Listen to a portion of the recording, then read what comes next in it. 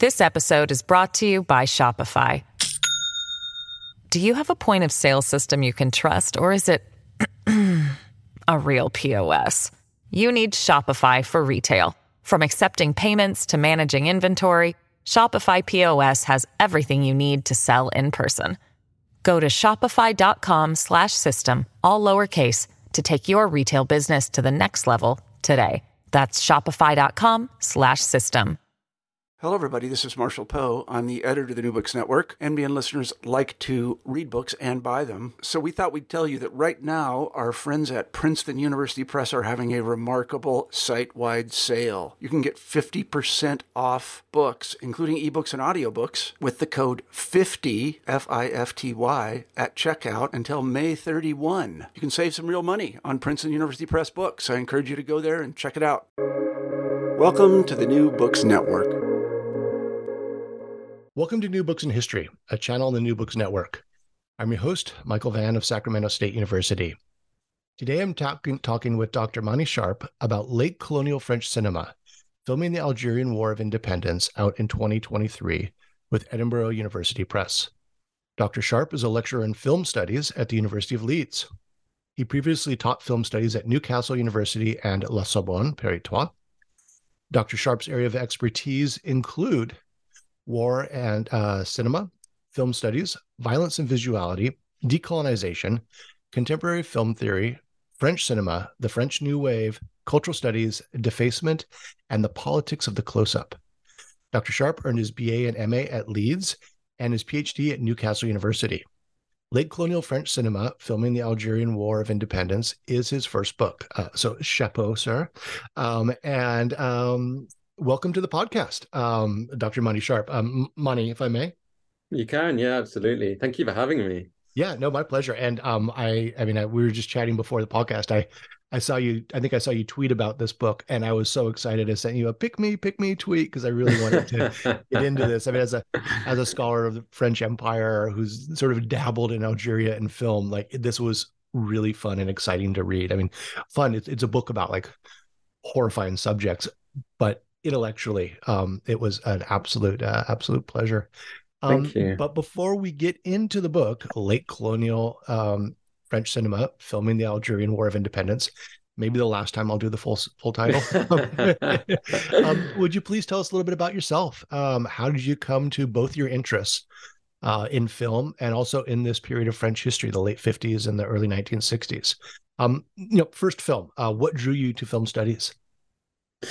Yeah, so I actually studied French at university as an undergrad. So that was from 2004 to 2008. And it's only really quite recently that I've started pushing towards film studies. So maybe over the past 5 years or so.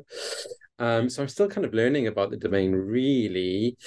But for me, there's a kind of a methodological parallel between French studies and film theory, at least, in the sense that they are kind of both theoretical, not necessarily empirical, and both kind of often creative. So I don't consider myself as a historian. I think there's a lot of good work being done in that domain, including your own. But, I really try to create theories or arguments that are kind of speculative, often slightly ambiguous, sometimes contentious, but I would never want my arguments to be considered as kind of objective facts.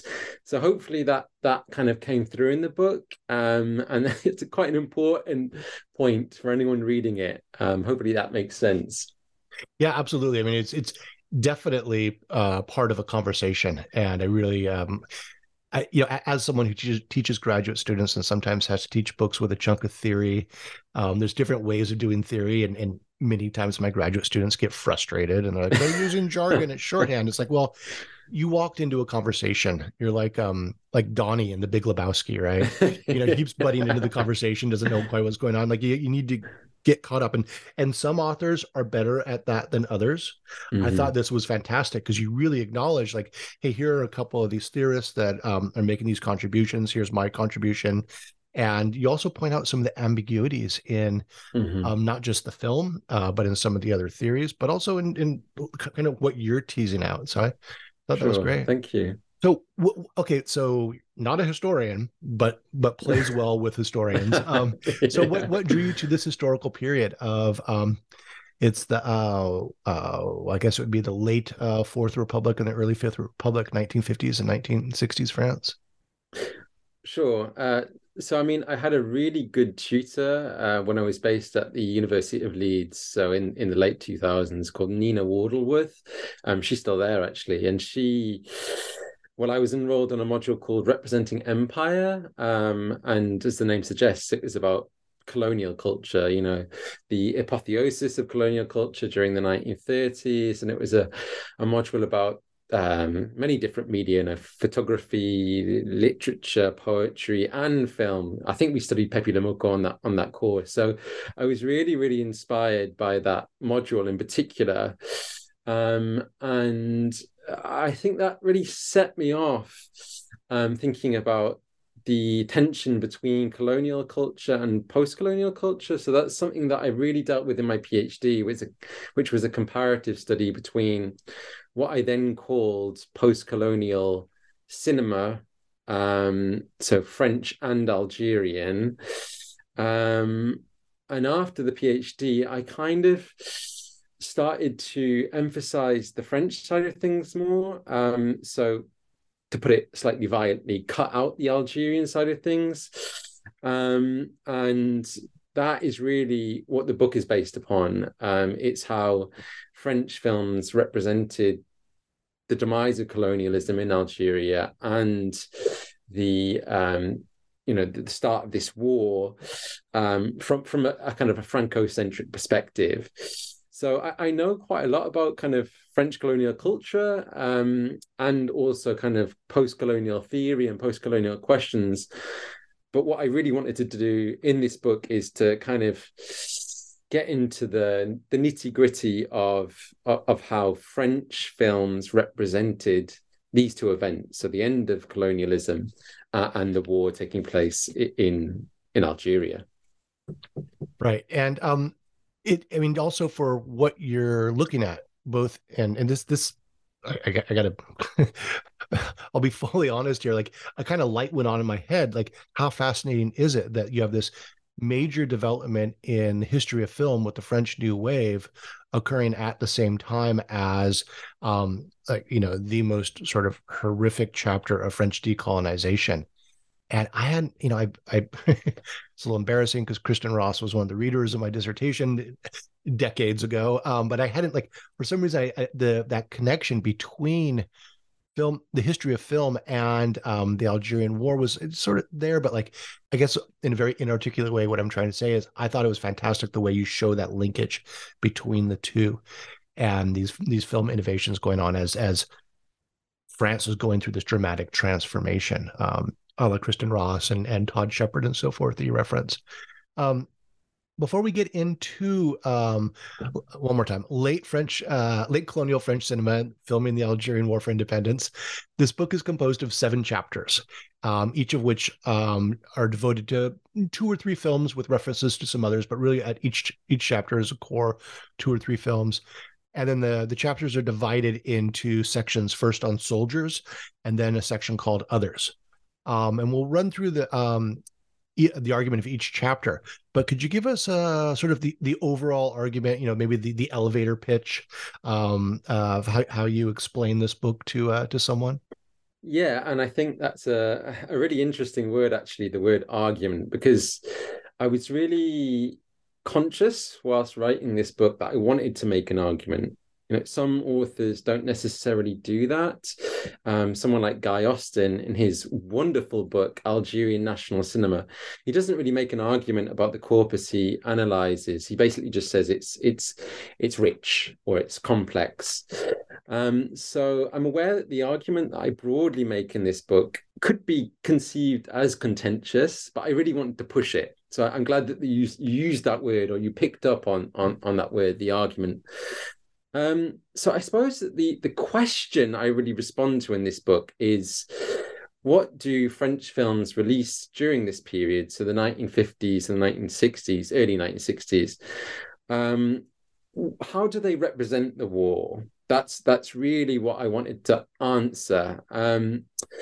So I suppose I kind of respond to that question in two ways. So on the one hand, I suggest that late colonial French films represent the war in negative terms, so as a source of pain or anxiety, and partly, well, part of the reason for that is because it was a contentious war. It involved the loss of life and the loss of, one of the jewels in France's empire.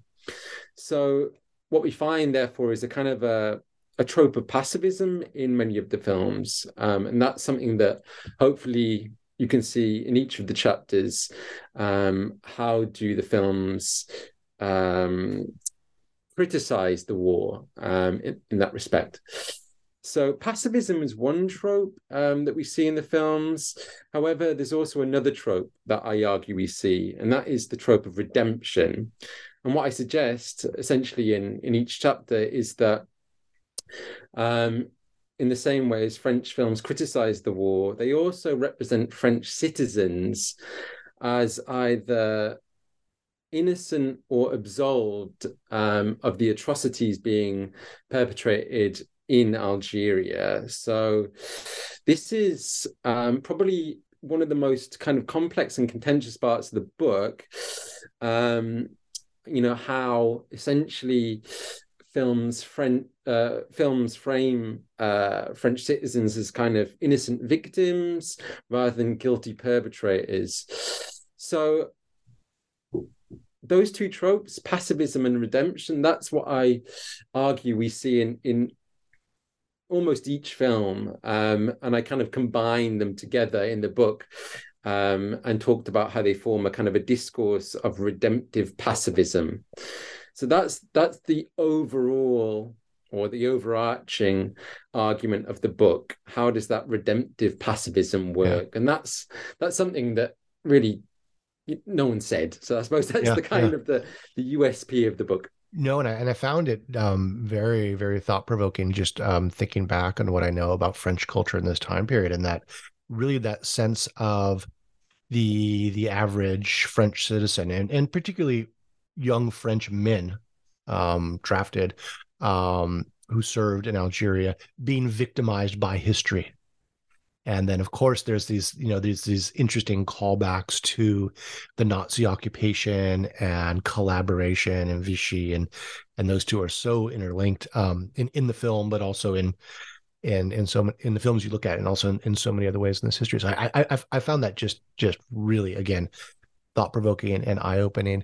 Also for listeners who are not as familiar with the history of the Algerian War, when I teach decolonization, I often hold it up as sort of worst case scenario in decolonization. I mean, it's a settler colony where about roughly 10% of what is Algeria today is French citizens, European French citizens, Pied Noir, not necessarily French. Many of them are Italian and Maltese and Spanish, but that's a rabbit hole we don't need to go down to. And in settler colonialism, they've been there for generations. They view this as their home. The coastal Algeria was legally France. There were 3 départements. I teach my students in the United States. This is comparable to Hawaii or Alaska. Overseas territories. They're not part of contiguous continental France, part of the hexagon. Full disclosure, I'm a haole from Hawaii. So when I read Camus, there's a certain moment where I'm like, yeah, I mean, I understand that. And thank God Hawaii didn't go in quite that direction. But in terms of my haole identity and relationship with Hawaiian sovereignty movements, it's the Algeria case is very, very enlightening.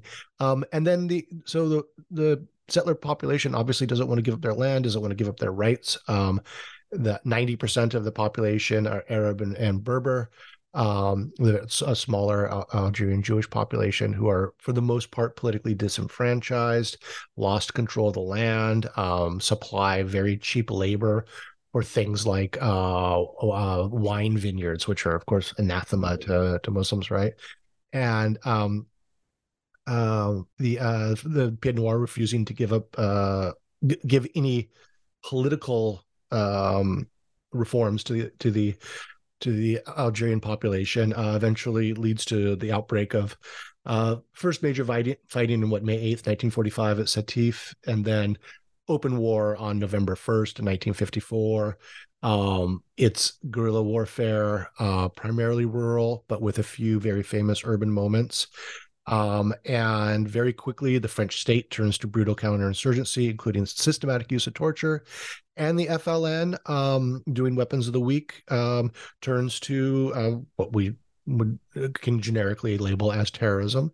And there's these massacres and counter massacres, right? And it's just absolutely just awful. Anyway, sorry, I hijacked the conversation, but I just wanted to get that quick historical context in there for anybody who's not as familiar. And the war starts in 1954, drags on until 1962. One thing I wanted to ask you about is you call 1957 a real turning point. Could you say a few words about that? Yeah, and 1957 is really when there were a number of kind of confessionals written or published in several kind of journals or newspapers at the time. And I mean, this is often called the turn against silence. So someone like James de la Sueur talks about how this moment in the war led to a kind of a different form of discourse, more focused on atrocities, but notably that didn't always involve identifying soldiers as complicit in those atrocities. So I actually, one of the points I make in the introduction to the book is that moment really kind of crystallizes this discourse of redemptive pacifism, because there were lots of people talking about how bad the war was, but they weren't necessarily saying that soldiers were culpable of atrocities. So I suppose that, yeah, it's an interesting point in the war, certainly. Yeah, it sort of breaks into the headlines, but again, there's this ambiguity, and history is being acted upon them. They're not, we're not quite there with the full exposés on the waterboarding and the electrocution and just the really horrific treatment, right? Sure. You also get, I'm just thinking about your own work, the emergence of a kind of a recurring metaphor, which is of colonial sickness during that period, the late 1950s. Emma Cubey has talked a lot about this, thinking about certain words like gangrene, or even a kind of a cancer that is ravaging the body politic. And you find that metaphor in certain films like Clear from 5 to 7. You find that by Agnes Valda. So, I mean, even recent academic works like Benjamin Storer's, I think it's called Gangrene and Forgetting, reference that shift towards a kind of a medical metaphor. So I thought, yeah, that was a really nice bridge between my work and yours. Yeah, absolutely. And I want to ask you about the terminology you use. So you essentially, I don't know, do you coin this term, late colonial French cinema? I mean, it's you explain your use of it. I mean, what kind of work does this term do? I mean, what do you mean by late colonial French cinema? Yeah, that's a really good question. So, I mean, for many years, I kind of struggled with the terminology and how to define the corpus that I was examining. I think initially I called it post-colonial cinema because that's just such a common term. But actually, eventually realized that that probably wasn't right, in the sense that, these were films made during the end of colonialism, not specifically after it. I then toyed with calling the corpus decolonial cinema. Someone like Hannah Feldman has used that term in her wonderful book From a Nation Torn. But then, obviously, very recently, we've had a kind of a decolonial turn in the humanities, certainly in England. And that word decolonial has kind of accrued certain meanings. It does something else right now, which is really important work that I'm such an ally with. On the other hand, as someone who like teaches this literal history, it's really confused my lectures on decolonization. I mean, Absolutely. it's in a good way. In a good way, these are moments of moments for intellectual growth, but it gets the term decolonization gets used so much in department meetings now, and it's not what I've been lecturing on for years. But so yeah, that could be confusing right now. Yes, absolutely, 100%. And then, I mean, for me, the term decolonial is often used almost synonymously with anti-colonial, which is another word that I toyed with, and then realized that actually, very few French films made during this period are explicitly anti-colonial. You have Statues Also Die, which is by Anna René and Chris Marker, which is very much anti-colonial. Muriel, which is a film that I touch upon right at the beginning, is to some extent, but actually once you get into the bigger picture, most of the films are anti-war rather than anti-colonial. So I think there's almost a kind of a pitfall there to call them anti-colonial, whereas actually that's not what they're doing. They're not specifically criticizing colonialism at all. So I really, really toyed with many, many words whilst writing during the writing process. I mean, it's worth also pointing out that many scholars refer to these films using the word New Wave, the French New Wave. That's really the go-to word.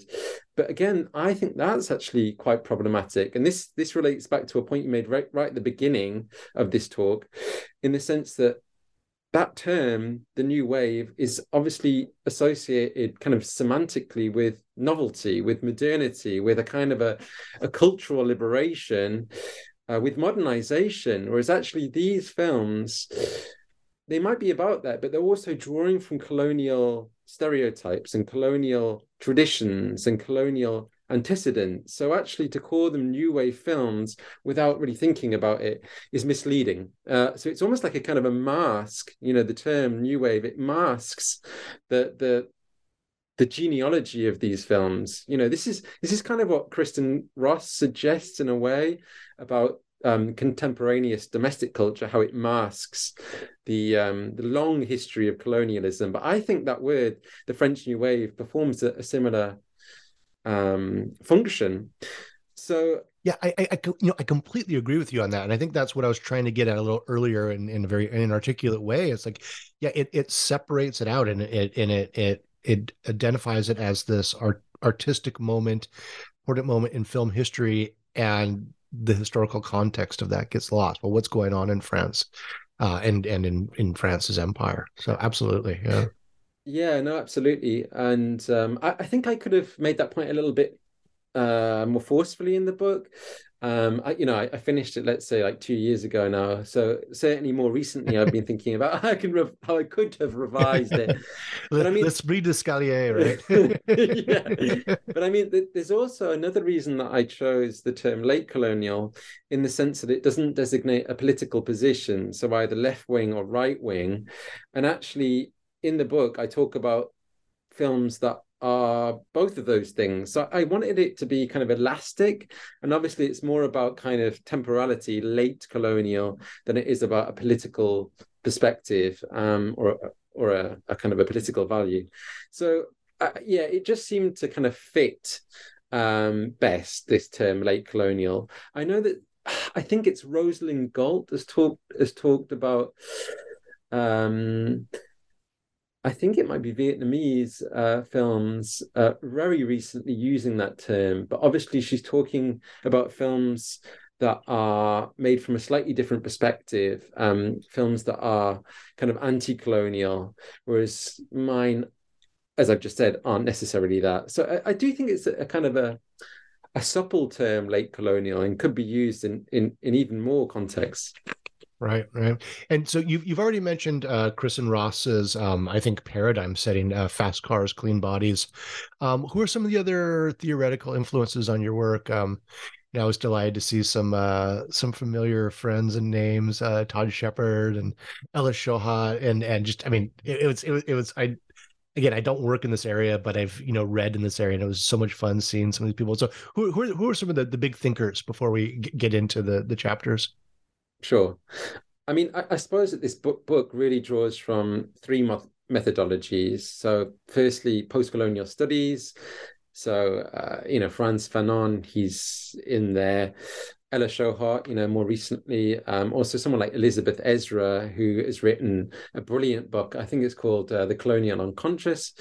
I also draw from film studies. So someone like Michel Chion talks about the kind of the poetics of the voice, and I certainly use him towards the end of the book, which is probably more medium specific than the start of the book. And what I mean by that is that I talk a lot about audio-visual relations at the end. Also, I use I felt like I was in film studies in maybe, I don't know, it was chapter 6. I mean, it was where you're talking the narrations, where it was fascinating, but it was like, That's okay, right. here we are. I mean, also someone like Bill Nichols has talked a lot about documentary studies, which is again quite medium specific as a domain. And then so war cinema studies, so someone like James Chapman or Frank Wetter. So those three methodologies I all draw from. I mean, but also this is a book that's very much based in cultural studies. How do films reflect history, and how are films imbricated in questions of power and representation, the politics of representation. The very fact that I talk about gender almost throughout is really something that aligns the book with cultural studies. But again, just to go back to your point about Kristen Ross, who I absolutely adore. Yeah, I mean, I think the reason, again, that I love her work so much is because, well, maybe two reasons. So firstly, her work is kind of quite contentious, that whole question of how contemporaneous discourses mask a reality, that's clearly associated with kind of studies of ideology. It's almost a neo-Marxist approach, but also the fact that she kind of creates juxtapositions, almost surrealist juxtapositions in her work between, like, let's say, cleanliness and atrocity. And that's something that I kind of try to do in my own work. In the second chapter, I talk about stardom and atrocity. So I really like what she does. So I kind of tried to emulate that. I mean, apart from her, Guy Austin, who was my PhD supervisor, I mean, he is just unbelievable. His book, Algerian National Cinema, I think is a masterpiece. Matthew Crooms is another brilliant scholar working in the domain. Maria Flood, Nicole Wallenbrock, who works in New York. They've all written on similar questions. I mean, also there's one scholar that I was constantly battling against, and that was Benjamin Storer. Yeah. Now, Benjamin's, Go on, because I enjoyed this sort of back and forth there, but sure. Well, what I would say about Benjamin Storer is that I think his work was groundbreaking, but he also drew heavily from Joseph Daniel's 1972 book, War and Cinema. So actually, if you compare those two books, you see many, many parallels. And I actually think that, well, how can I put it? He took a lot from Joseph Daniel, and often Storer is much more credited than Daniel is. So I think that, Storer is an amazing scholar, and many of his theories about kind of silence and absence have become almost theoretical paradigms.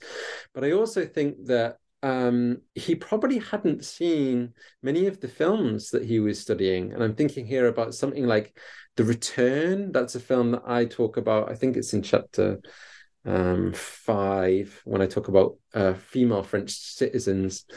But there's others too. Because I mean, many of these films, the films that I study, have been kind of locked away in some archives. So I have a sneaky suspicion that he's simply listing films that he's read about, not necessarily seen. Yeah. So part 1 is entitled Soldiers, and the first chapter is conscripts and reservists, privatization and redemption. And I found this a really surprising chapter, because you get into this urban history of Paris, which I wasn't expecting. So what themes are you exploring and engaging in this chapter? Yeah, so I'm glad that you enjoyed it. And I think again, just to come back to that point about kind of juxtapositions, this is definitely a kind of a chapter based on that. The juxtaposition between the home as haven, which is something I talk about a lot in this chapter, and how films such as so Adieu Philippine and Robert Enrico's La Belle Ville, Belle Vie, kind of frame the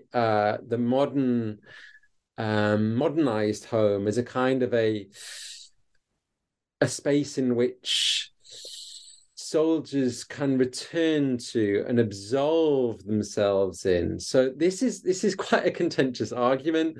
And again, I kind of begin this chapter with almost a kind of a summary of Kristen Ross's thoughts and it was very resonating with Fast Cars, Clean Bodies, and absolutely. Yeah. But this was a kind of a conscious decision to set up each chapter with an almost a kind of a conceptual summary. I wanted really to start with an argument in each chapter and to build from that argument. So, I mean, I could have done it differently and started with an event, but because I was pushing almost away from history towards cultural history, I really wanted it to be more theoretical than that and more conceptual than that. So I talk a lot in this chapter about kind of kitchens and bedrooms and beds, how white sheets beds are used, white sheets, and how the kind of the objects, the consumerist durables that populate what was the modern home are used in these films. And this is kind of a theme that harks back to studies of everyday life, written about by Henri Lefebvre in the 1950s, or Roland Barthes. So yeah, it's about domestic space, and it's about how soldiers kind of interact with that space. And both of these films can kind of be described as kind of home front dramas. They're much more about the home and the home front than they are about Algeria, or French Algeria, I should say. We don't really see much images of war in these films, apart from right at the beginning of La Belle Vie, when we have a little bit of a documentary footage. But it's more about the kind of the home as haven and how that functions in both films. This episode is brought to you by Shopify. Do you have a point of sale system you can trust, or is it a real POS? You need Shopify for retail. From accepting payments to managing inventory, Shopify POS has everything you need to sell in person. Go to shopify.com/system, all lowercase, to take your retail business to the next level today. That's shopify.com/system. Yeah. I was really struck by that, like how much of what's being worked out about this war in Algeria is being worked out in Paris and worked out in domestic space, and as Paris is going through this major transformation that you allude to, the Andre Malraux's what is it, the Law of the Seven Monuments or something, right? That's right. Yeah. This it's this what to call it, sort of early Fifth Republic transformation of Paris. I mean, another form of modernization. Anyway, the next chapter also I thought did a brilliant job of these juxtapositions, and it's stardom, atrocity, and the beauty of violence. And what's your argument here about actors? No, not actors, stars, right? These are stars such as Alain Delon, the great Alain Delon, and the aestheticization of violence. You focus on Alain Cavalier's L'Insoumis and Mark Robinson's Le Centurion, which is a film actually pretty well, which is in English, Le Centurion is The Lost Command, right? And it's Canadian. Was it shot in English or in French?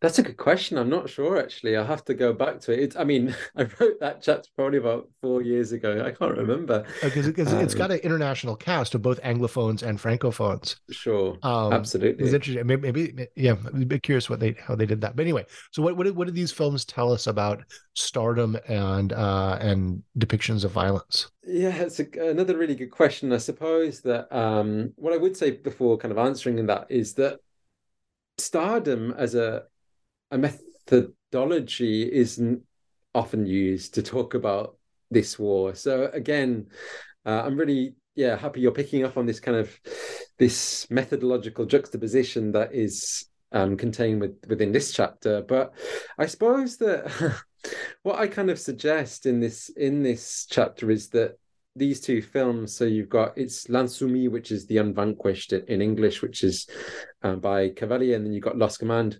What they do is kind of strike a bit of a balance between kind of violence, so using violence to convey a pacifist message, but also what they do is kind of represent the characters in quite an idealized fashion. So in this chapter, I talk a lot about Alain Delon's face and how his kind of profile functions to kind of neutralize the violence performed by his body. I mean, I'm aware that this is quite a peculiar argument, and that's kind of deliberate. I really wanted to kind of think creatively here. In terms of Lost Command, I focus more on the ways in which the body is framed and the landscape is framed. So again, I draw really from war cinema studies here, thinking about the aestheticization of violence and how violence is kind of framed in kind of quite beautiful terms through pyrotechnics or acrobatics. I mean, it's also worth pointing out that in neither film are the soldiers framed as directly complicit in atrocity, and that's again, related back to this question of redemption and how French soldiers are kind of framed as absolved or innocent from kind of complicity in crimes. So, yeah, hopefully that kind of explains my thinking. Yeah, no, in sort of riffing off the stardom theme, that both these films also draw from major cinematic tropes or genres. I mean, that to me is about this is the one about the OAS conspiracy. This is the for the non experts here. This is a secret group of right-wing French officers who formed a terrorist organization to terrorize de Gaulle into keeping Algeria French, and they terrorized the Pied Noir into staying there. So it's like this extreme right wing terrorist organization, but it's all very film noir, right?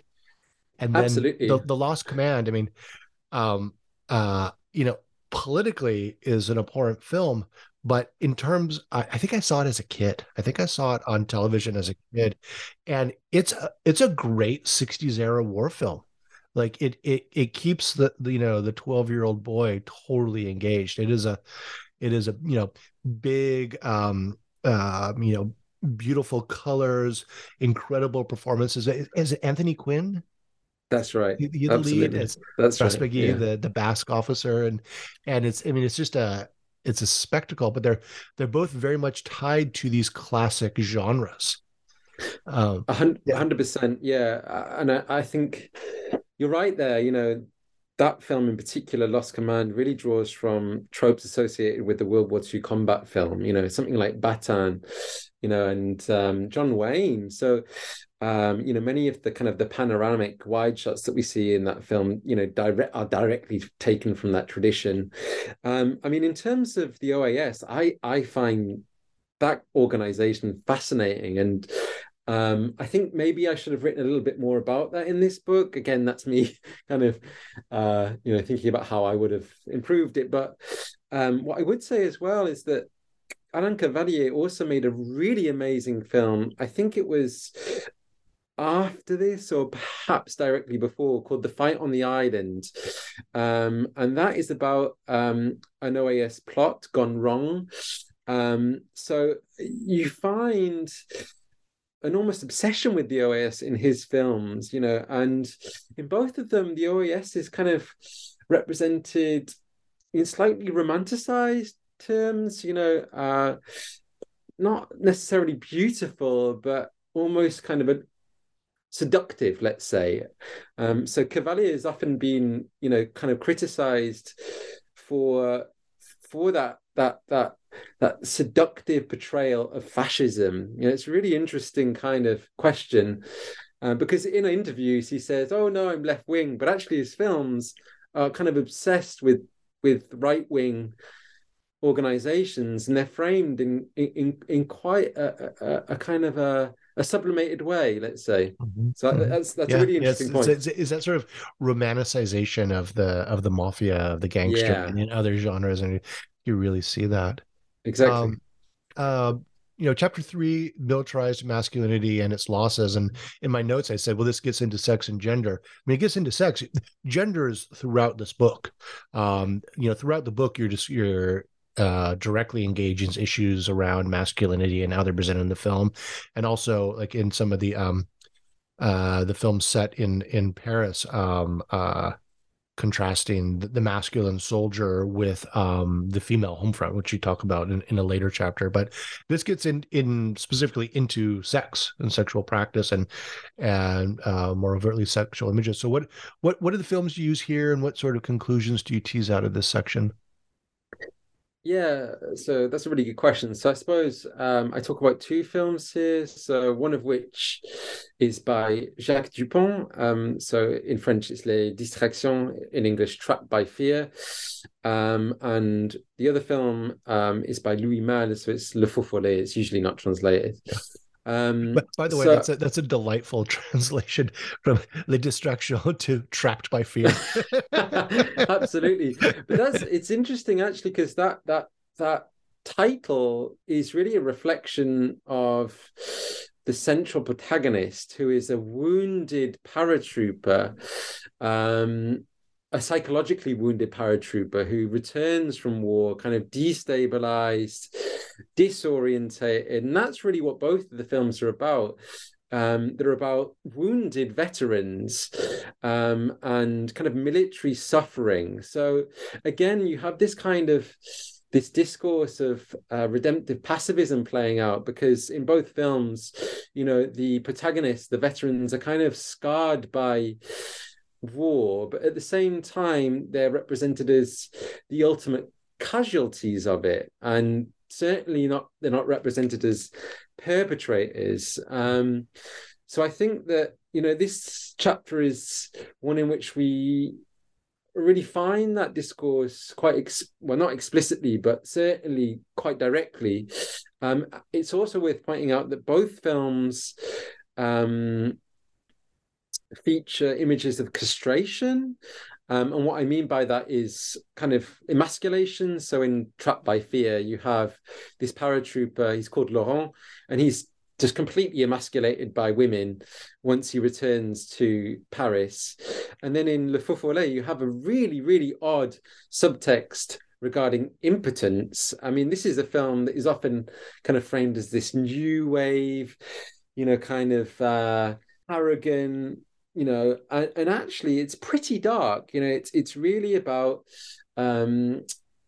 sexual inadequacies, and how this character, this veteran, is unable to perform sex. So it's a very, very dark film. I mean, they're both very dark, but we have this subtext of wounding in both, and actually both of them culminate in an act of suicide. So, you have these psychically wounded soldiers, absolutely not culpable of anything, and then you have this ultimate scene of suffering at the end, which, in my opinion, really kind of raises them to a kind of a state of transcendental suffering. They're absolutely the primary casualties of the war. No mention of Algerian suffering, no mention of the victims of torture, in Algeria.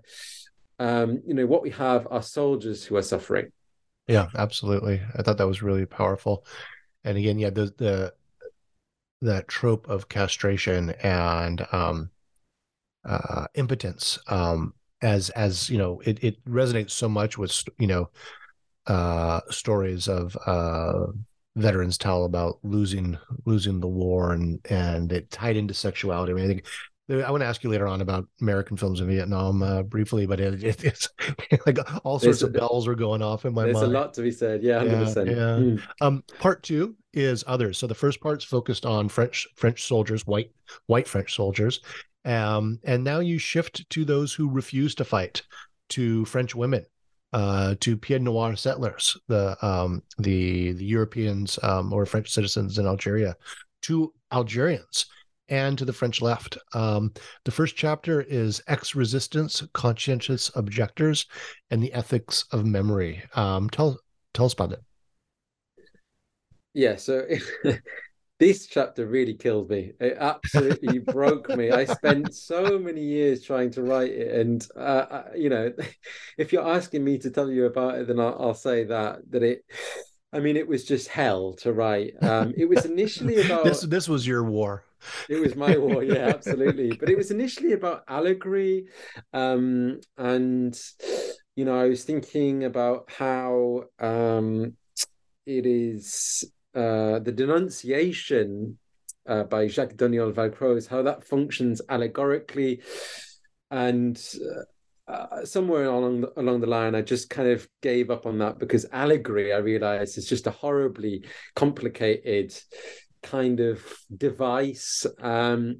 So if you look online, you can find a very early version of this chapter published in a journal, and it's just completely different, because I really was struggling with it more than anything else. So I suppose, well, what is this chapter about? So it's obviously about memory. It's also about how flashbacks function in both of the films. So someone like Maureen Turin is a kind of a film scholar, and she's written a lot about that. So both of these films kind of feature flashbacks, but they also, again, kind of represent French female citizens as kind of victimized. You can see that in the denunciation, where we have an ex-resistant who is tortured by the Nazis, and I talk about this scene quite a bit in the chapter, and how we can read it on one hand as a kind of an allegory that points towards the suffering of Algerians. So perhaps we can read it in that way, as a kind of an oblique gesture towards Algerian suffering, and then I go the other way and read it in another direction, or a kind of, according to another interpretation, in relation to how it again relates to this discourse of Franco-centric victimization. So I suppose this is a chapter about kind of victimization, about the ethics of memory, and Thou Shalt Not Kill, which is by Claude Autant-Lara, is a fascinating film. It's the only one, I think, in the book that features a pacifist. So again, this relates back to this discourse of redemptive pacifism. But because the main character is a pacifist, we do not get any kind of indication of French guilt. He's completely absolved. He ends the film as this kind of transcendental pacifist hero. So actually, as a representation of historical reality, this film does not represent reality. Actually, during the war itself, very few French soldiers became conscientious objectors, certainly compared to Vietnam. So it almost mythologizes the history of anti-militarism and pacifism. So again, I think that film in particular is a good indication of this discourse of redemptive pacifism. Yeah, I mean, I remember as I was reading that chapter the other night, I was thinking, I don't know much about French conscientious objectors. Was that even a thing? I mean, exactly. and I guess that's exactly. that's correct. Yeah. I should also say that I've just uploaded that film to YouTube, so I think it's available there to view. Yeah. Okay. With subtitles. It was Thou Shalt Not Kill. Yeah. And what was the French title? Ne tue. Natura. I can't remember what it is actually. I can't remember. Okay. I can't remember. Sorry. Okay. Yeah, no problem. Let's see. So chapter 5 returns to, again, more explicit gendering of your analysis. What do you argue in female citizens and guilt to placement, and which films illustrate your points here? Sure. So, I mean, this is the chapter that really kind of breaks my argument. And that was a deliberate decision again. But essentially what I argue in this chapter is that in at least 3 of the films released during this period, so these late colonial French films, we find French female citizens who are represented as guilty. Now, sometimes this guilt is emotional, and what I mean by that is that they're represented as kind of duplicitous or emotionally abusive. But sometimes this guilt is kind of obliquely linked to the politics of the war. So in something like Postal Sector, which is by Philip Durand, released in 1961, we find essentially an attempt to displace the guilt or the responsibility for atrocities committed in French Algeria onto the bodies of French female citizens. Now, how the film does that is quite complicated, and you'll have to read the book to find out.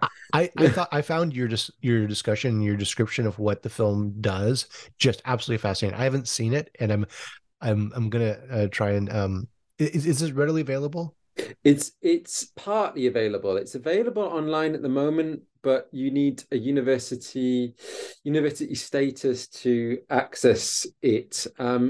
But your description of the themes that it's working with and the technique just sound absolutely fascinating.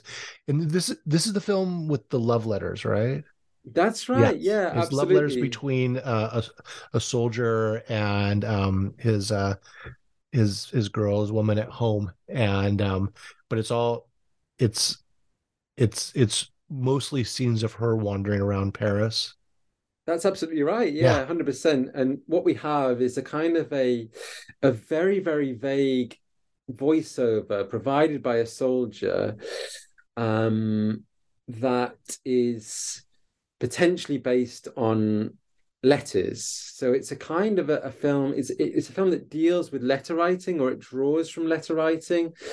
But clearly this is an audiovisual medium, so it kind of uses cinema or cinematic techniques to transpose that act of letter writing. So we have a soldier who kind of speaks letters. They're spoken letters, and those letters are kind of spoken onto the body of his sweetheart. So it's a very, very odd film. I think that this is probably my favorite film in the entire book. When I was watching it and kind of analyzing it, I just thought this is absolutely genius. It's a kind of a film that is drawing from what might be called late modernist traditions in European art cinema as well. Was this one that drew heavily from Soviet montage editing? It does, and man of the camera.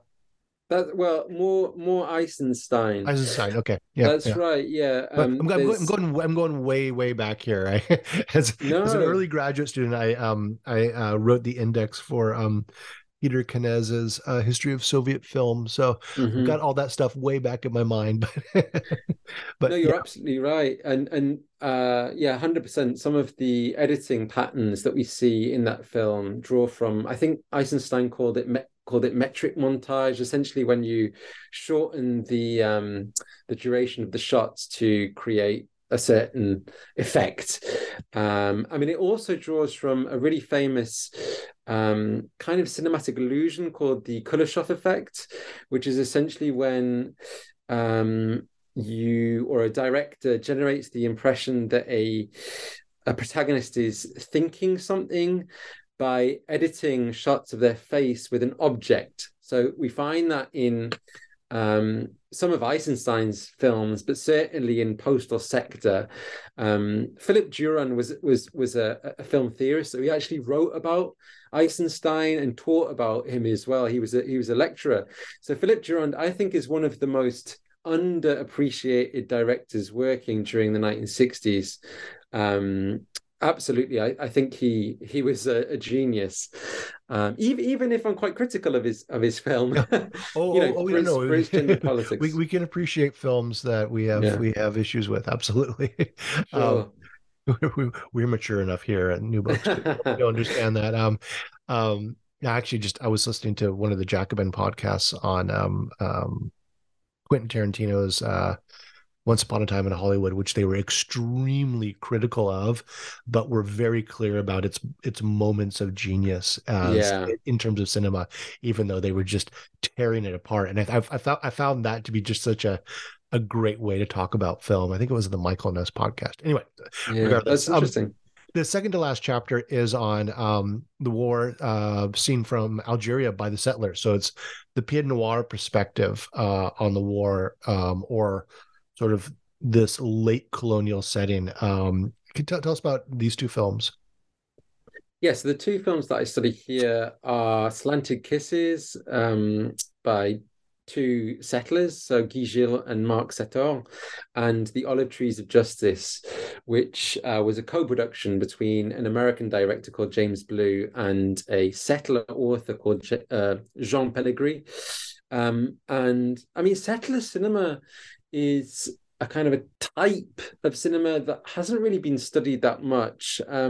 Rebecca Weaver Hightower has written about it, but not in this context. So actually, when I was studying these two films, I was thinking, my goodness, these are films that are about the war in Algeria, but that haven't been talked about at all, in scholarship. Certainly, I didn't know that there was a Pied Noir cinema of anything. I mean, sure. I mean, literature, sure. I mean, Camus and I mean, but so I found this super fascinating. But go on. Well, it's funny that you say Camus, because Slanted Kisses directly references Camus halfway through, and that kind of that tendency to represent colonial Algeria as an empty landscape. So you find that in Camus' works, but also you find that in at least Slanted Kisses. This is a really odd film it's almost a kind of a collection of, how can I put it, just static landscapes. You have the beach, the horizon, a couple who travel down an empty road. It's really a film that it kind of evacuates the landscape from the native population. So I think that Camus is a big influence on that film in particular. I think you note that there's this Pied Noir fantasy of Algeria without Algerians. Absolutely, 100%. Yeah. And we definitely see that in Slanted Kisses.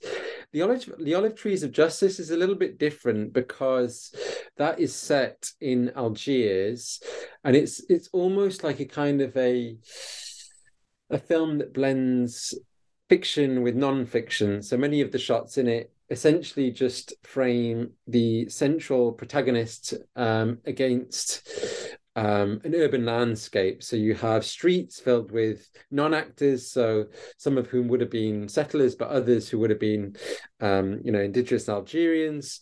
So that's a film that functions slightly differently. Aren't there also some shots of his family's estate, the vineyard? There is, yeah, Yeah. and that's a really good point because I mean, we find a lot of flashbacks in this film, and certainly it's a film that kind of idealizes the past and almost regrets what Algeria had become. So it's about loss and it's about kind of nostalgia, but clearly that's a message that is being conveyed from a settler perspective, because obviously for Algeria, the war was edging towards a gain. It was edging towards the acquisition of sovereignty and territory. So It's completely at odds with Fanon and Year Zero, right? I mean, there's a new Algeria being born.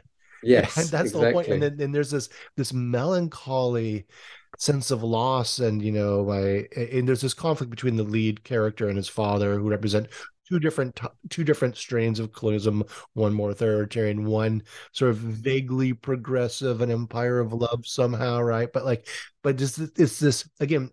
I really love the term you coined for the title, Late-Colonial, because that's the only way to categorize that film. This is the very end of the French Empire, and here you have these settlers who they don't know exactly what's going to come in like a year or two, but they got a pretty good idea, and they're reflecting on their present and the past that created that, and it's this end of history moment.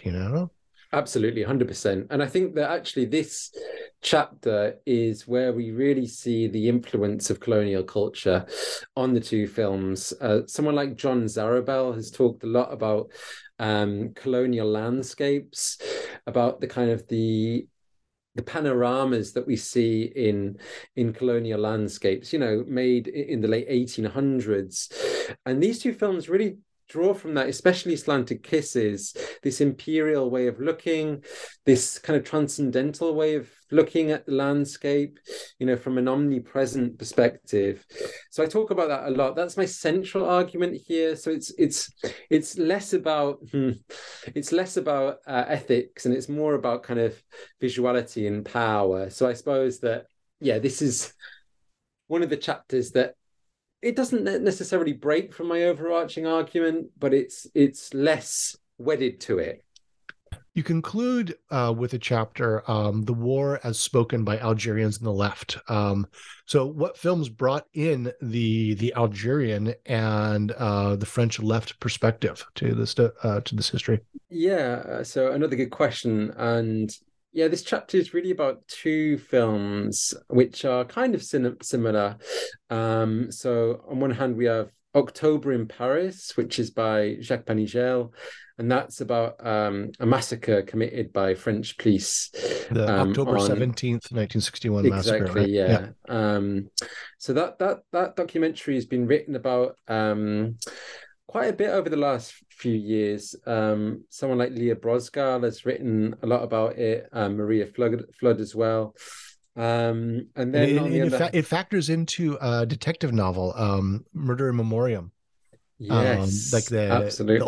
old footage. But I'm sorry to interrupt. Go on. No, absolutely. It's a fascinating film for a number of reasons.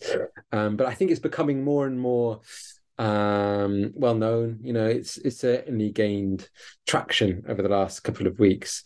And then the other film is a short film by, well, it's by four people really. So the film's called I Am Eight, and it's by Yann Lemaison, Olga Polyakov, René Vautier, and then Franz Fanon. So it's this really interesting kind of project that is about young refugees who had fled from Algeria to Tunisia. So, I mean, what I essentially suggest in this chapter is that these two films kind of encapsulate a tension between the suffering of Algerians victimized by the war, but also the values of the left. So they're almost an attempt at redeeming the reputation of the left after it had been accused of complicity in the perpetration of atrocities. I don't know if you know much about the left's decisions during that period. So they made many unwise ones. So I mean, famously, the French Communist Party did not throw its hat in with the FLN for quite some time, right? I mean, it's exactly they're supporting the colonial project against the FLN. 100%, and they also voted to support special powers. So that was a kind of a piece of legislation put in place. I can't remember the exact date, but it essentially led to the widespread use of torture in French Algeria. So they were directly complicit in that shift. I mean, in terms of kind of...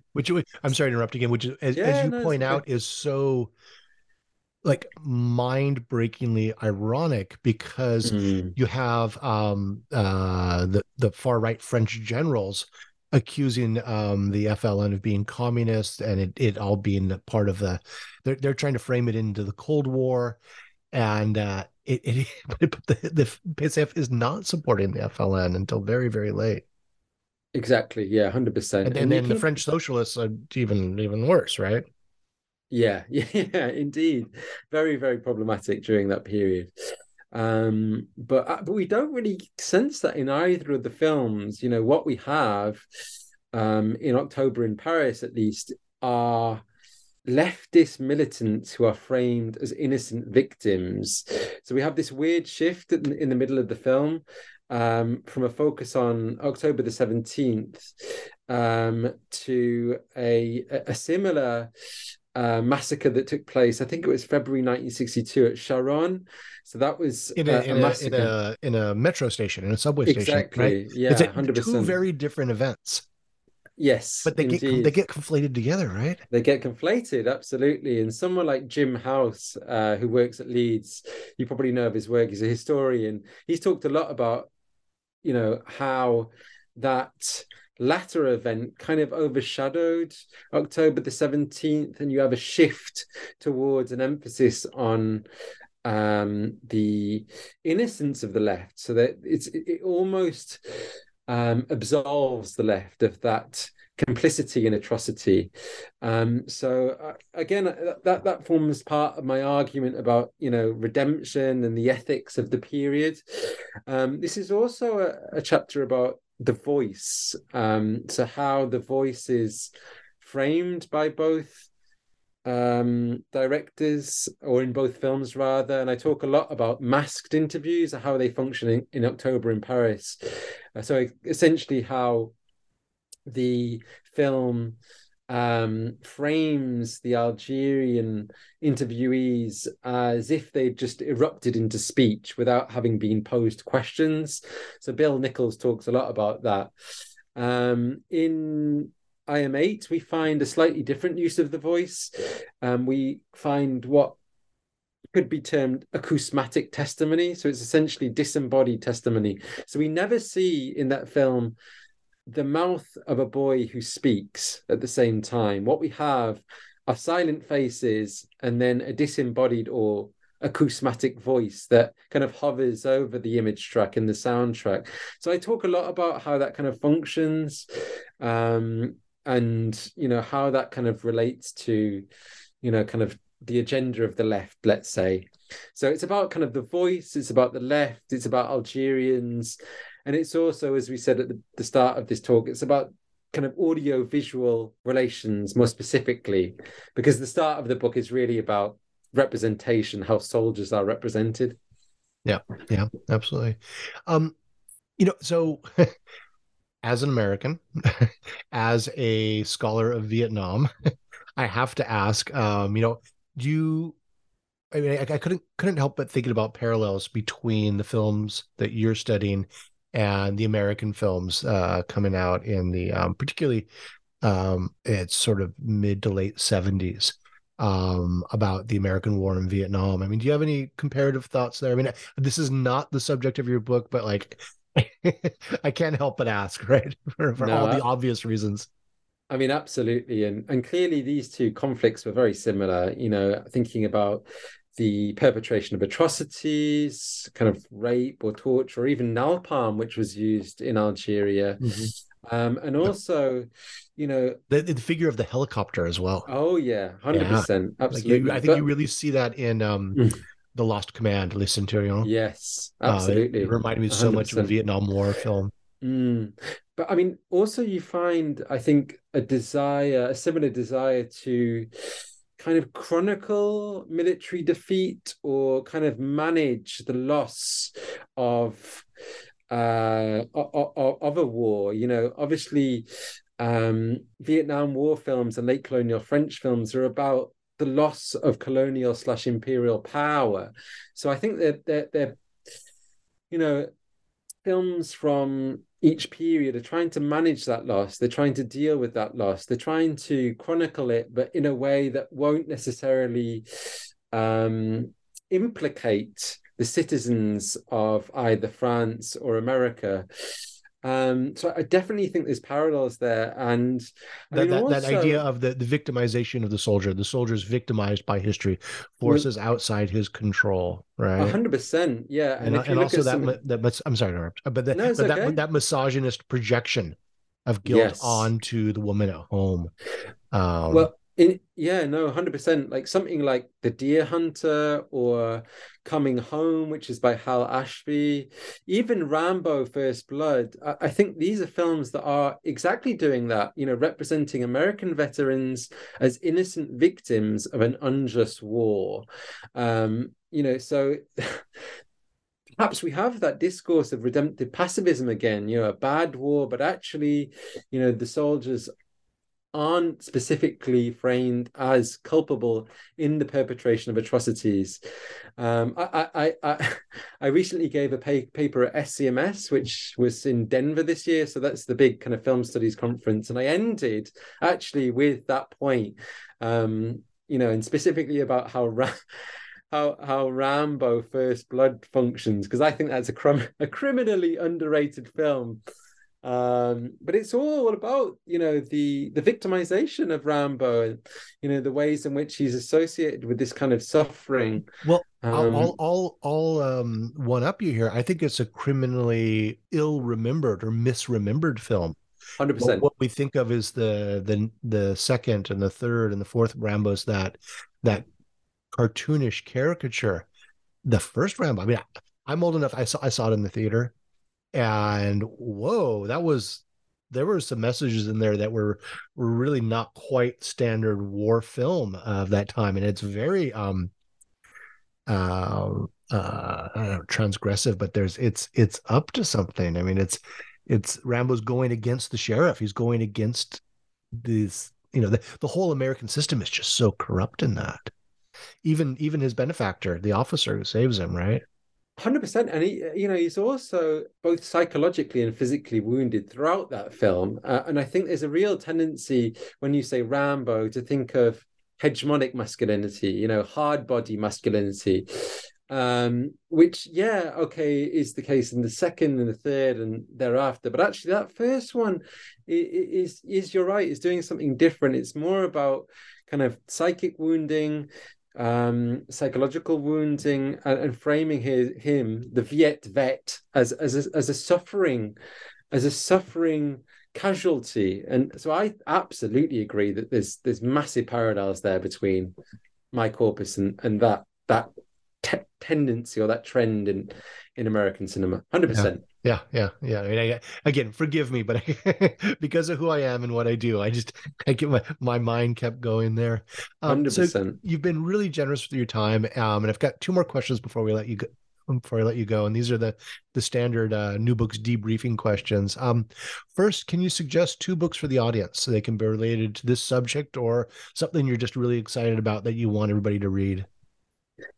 Yeah, so this is a great question. And I'm going to go with two books that are not at all related to the subject. Awesome. Great. I Fantastic. think that, well, every day I try to read something that's beyond my subject. And the two books that I've chosen are, well, firstly, Noah Steimatzky's 2017 book, The Face on Film, which is absolutely not about war, and is really more about avant-garde American cinema from the 60s or 50s to 60s. And the reason I've chosen that is because I found that so refreshing because, well, I think that my book is, really based in cultural studies, as I said at the start. How do films represent history, whereas actually Noah Steimatzky's book is really about the specificity of the film medium. It's about different shots. It's about the politics and the poetics of the facial close-up. So it looks really, really small, whereas actually my book looks quite big. So I found that really an amazing counterpoint to the domain that I've been working in for many, many years. There's another book that is actually quite similar in the sense that it's based really in film studies, film theory, and that's by Justin Reams. It's called Absence in Cinema, The Art of Showing Nothing, released in 2020. And again, it's a book that is about really, kind of audiovisual techniques. So it's not necessarily about representation, it's not about identity politics, it's not really about power, so it's definitely not drawing from cultural studies, but it's very, very specifically about what film as a medium does, what it can do, how it can frame something that is not there. And I found that just absolutely fascinating. So yeah, I saw actually Justin Reams speak at SCMS in Denver when I spoke, and he was just amazing as well. So I think he's probably one of the best film scholars working today. So if a listener wants to look into film studies, and here I'm not talking about war, and I'm not even talking about representation, then read Noah Steimatzky and Justin Reams. Those are my two recommendations. Fantastic, and I'm gonna take a few liberties right now. I'm gonna throw out two books just because I'm super excited about this conversation. One that we've been referencing, but I want to make sure that the listeners definitely get the full reference for, and that's Kristen Ross's 1995 or 1996 Fast Cars, Clean Bodies, Decolonization and the Reordering of French Culture. Full disclosure, she was the third reader on my dissertation. I didn't work that closely with her, but I got to hang out with her a bit. Just, I think, such an amazing book and resonates with so many of the things you're talking about. And what really stuck with me is the from that book over the decades now is the juxtaposition of torture and cleanliness, and just some of the things she does there. Again, Fast Cars, Clean Bodies, Decolonization, the Reordering of France. And then another book is one that I want you to rush out and check out, and that's my friend Katie Edwards, Contesting Indochina, French Remembrance Between Decolonization and Cold War, and that came out in 2016. And it's just a fantastic book that does a number of things you're doing, but does it in my little corner of the world in regards to Southeast Asia. And again, I'm kind of breaking the rules here, but you're a film scholar, so I want to ask you for not just two books, but two films we should check out in addition to Rambo: First Blood. Yeah, absolutely. Okay, so two films. So I think I'm gonna choose one that I talk about in my book, and that is The Return by Daniel Goldenberg. I should say that so whilst I was writing my book, I didn't actually have direct access to that film, so I had to go all the way to France to watch it, and I managed to somehow record it with my phone, but I couldn't record the soundtrack. So I was actually writing about the film and analyzing it using a recording of a recording without the soundtrack. So that's one film, and the reason I'm indicating or recommending that film is because Daniel Goldenberg recently provided me with a digital copy of it, which I then then uploaded to YouTube with his approval, with subtitles. Now, I think this is absolutely a lost masterpiece, and it's the first time in about, let's say, something like 50 years that it's really been publicly available. So I was so happy when he provided me with that, and I just think it's absolutely beautiful. So give us the we can find this on YouTube. Sure. Searching Yeah. So searching for what's is on your, you have a channel? I don't have a channel per se, but if you type into YouTube The Return, or in French it's Le Retour, I provided both names, both titles, and then Daniel Goldenberg. It's released in 1959. You will be able to find it. So that's one of the films. Now the other film is really a recommendation for you, actually. You might know this one. It's the 317th Platoon, which is which is by Pierre Schoendorfer, which is essentially set during the first Indochina War. And I saw this film, I think it was possibly after I'd written the book, but I was really, really struck by how soldiers are framed in it. I mean, the director was a soldier. He's a former veteran, and actually, often people kind of frame this film as a pro-war film. Now, when I saw it, I definitely didn't get this impression. It's very grim, and it's really quite stark in its use of audiovisual techniques. I think it's heavily inspired by documentary aesthetics. There's also really, really interesting use of the military body in this film. There's a lot of shots that focus on the neck of soldiers, and I'm really interested in how films kind of frame the kind of the anatomy of the military body. So I found that just really fascinating, this use of the neck in this film. Yeah. So I really recommend it. It's shot in really gorgeous black and white. That's right. That does just so much, and it's about it's about a platoon that's sort of arranging deck chairs of the Titanic in like literally the last days of the war in 1954, and they sort of make their way through, I think, Cambodia. So two of my friends and colleagues, Eric Jones and Matthew Yeagle, run a podcast called Napalm in the Morning, and they're both historians of Southeast Asia, and it's about films about the American War in Vietnam. And every time they get into something French, they bring me on as a guest host. So we did a special episode on the 317th platoon that came out I think last year, about a year ago. So Napalm in the Morning, and it's a bit more tongue in cheek. We mock a lot of these films, but we have a pretty good discussion of that. So check out Napalm in the Morning. And those two guys, they do a pretty fun job with looking at these films. Okay, great. And then back on track. Finally, what are you working on now, and what can we hope to see from you next? Yeah, so two things. So I've just finished an article on The Return.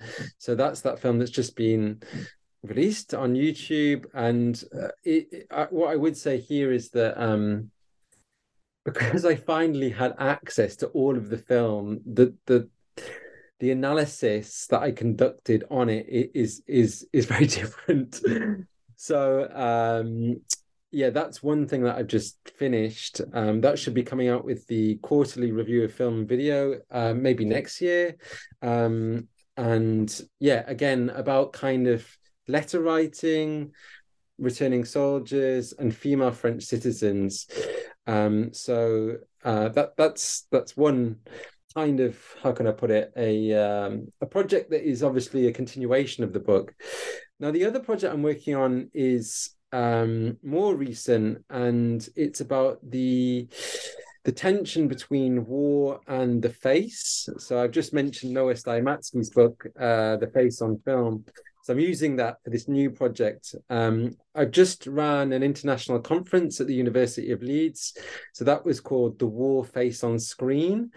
We had a number of speakers talking there. We had Robert Burgoyne, who is a big scholar in war cinema studies. So we are developing that. And what I maybe want to do is set up a related project called, and this is a very provisional title, Images of Defacement in Anti-War Art. So I'm looking more at kind of war, more about kind of different media, and more specifically about the body and the face. So that's really what I plan to be doing over the next 10 years. Okay, the next 10 years of your life. Fantastic. Yeah. Well, Manny, thank you so much for chatting with me today. I really enjoyed this conversation, and I really enjoyed reading your book. Thank you. It was a pleasure. Absolutely fascinating. Thank you for having me. Yep. This has been a conversation with Dr. Mani Sharpe about late colonial French cinema, filming in the Algerian War of Independence, out in 2023 with Edinburgh University Press. I'm your host, Michael Vann of California State University, Sacramento, and this has been an episode of New Books in History, a channel on the New Books Network. Thank you for listening.